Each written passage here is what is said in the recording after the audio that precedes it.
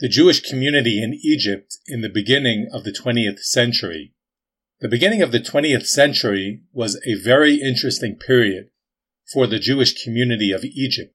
This deserves a dedicated podcast just describing the uniqueness of this community, which is very different from almost any other part of the Jewish diaspora at that time. This being the very diverse build of this group, or its segments, which included descendants of local Jews whose history in Egypt dates back to the time of the First Temple in Jerusalem, or the Book of Kings in the Bible.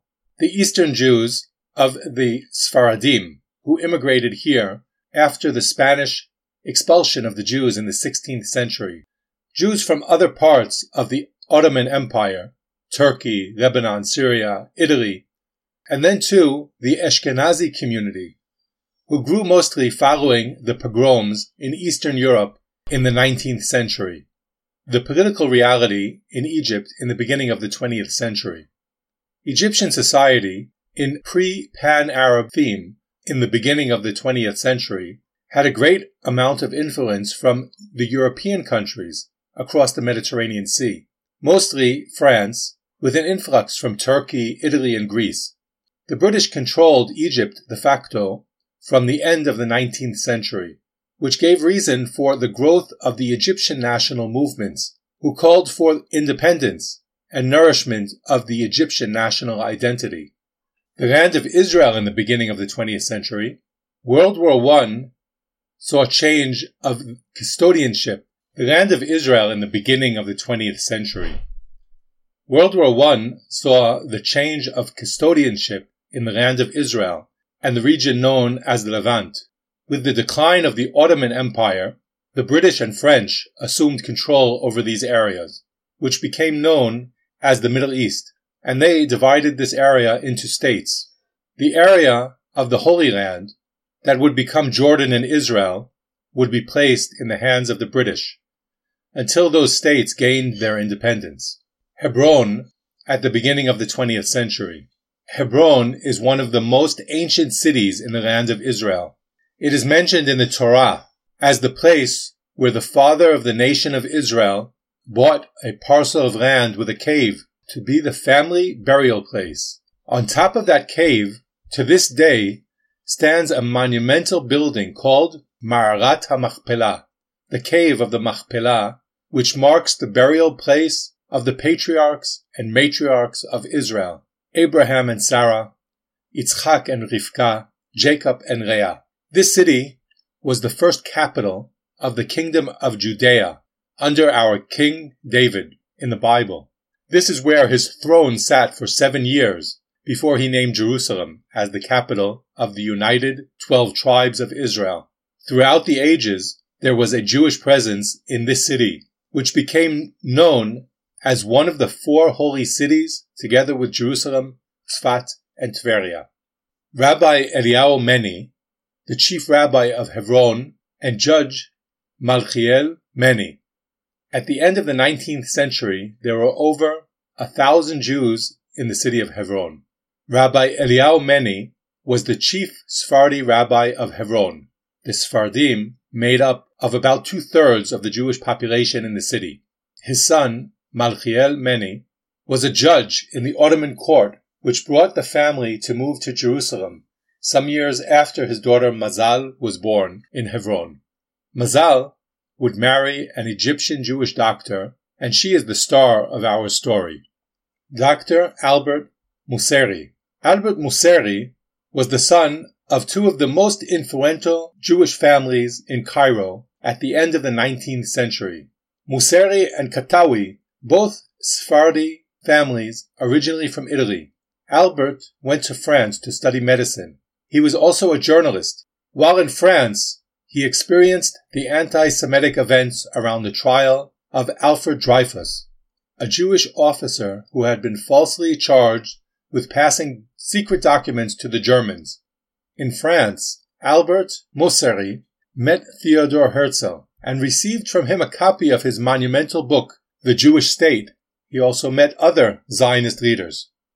Mazal Meni agreed to marry Dr. Museri on the terms that she could learn to be a doctor. Mazal Meni was born in Hebron in 1894 to one of the most prestigious families in the Jewish community. Her father, Malchiel Meni, was the first Jew to serve as a judge in the Ottoman Empire, and her grandfather, Eliyahu Meni, was the chief rabbi of the holy city of Hebron. According to the Meni family tradition, their linkage goes back to the line of King David.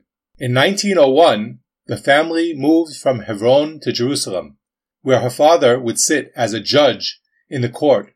She completed her schooling in the Evelina de Rothschild School in Jerusalem and with private tutors. In 1912, the Egyptian doctor Albert Museri came to Jerusalem to bury his father at the Mount of Olives cemetery. He visited the Meni home and immediately fell in love with Mazal and asked for her hand in marriage.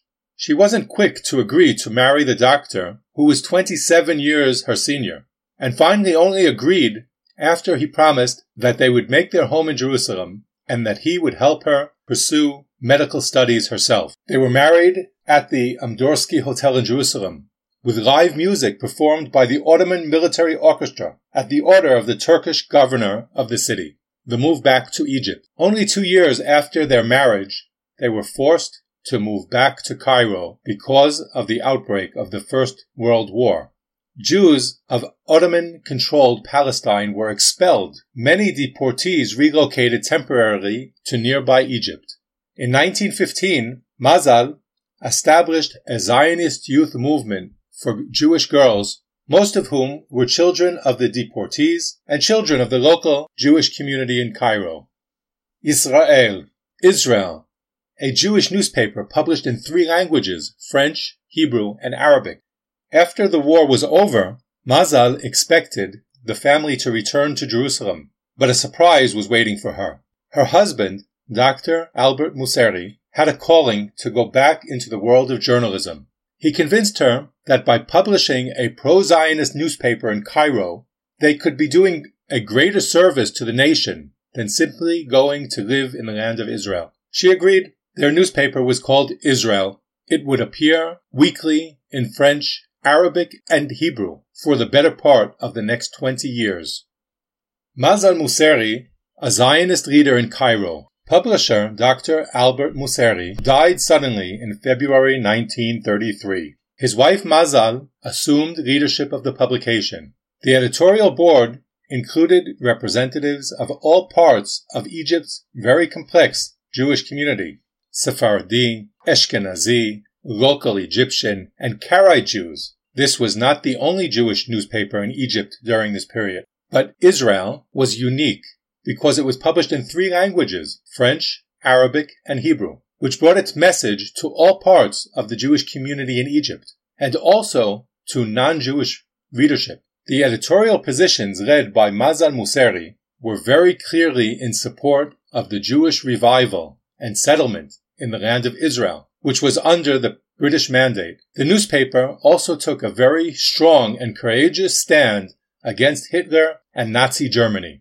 This was not without challenges in the internal Egyptian political atmosphere at the time. As mentioned above, Egypt, too, was controlled by the British, and emerging political trends in Egypt believed that aligning with the Nazis might assist them in getting the British out of their country. Mazal was actually sued for libel by the German and Italian ambassadors for writing editorials against Hitler and fascist dictator of Italy, Benito Mussolini. The Egyptian government threatened to close her newspaper. As the Egyptians became more and more opposed to Zionism, it became impossible to continue publishing the newspaper. Mazal started to receive direct, anonymous threats. In August 1939, she decided to leave Egypt. Israel, the newspaper, was merged with a Zionist newspaper out of Alexandria called La Tribune Juive. Many leaders of the Jewish community in Cairo attended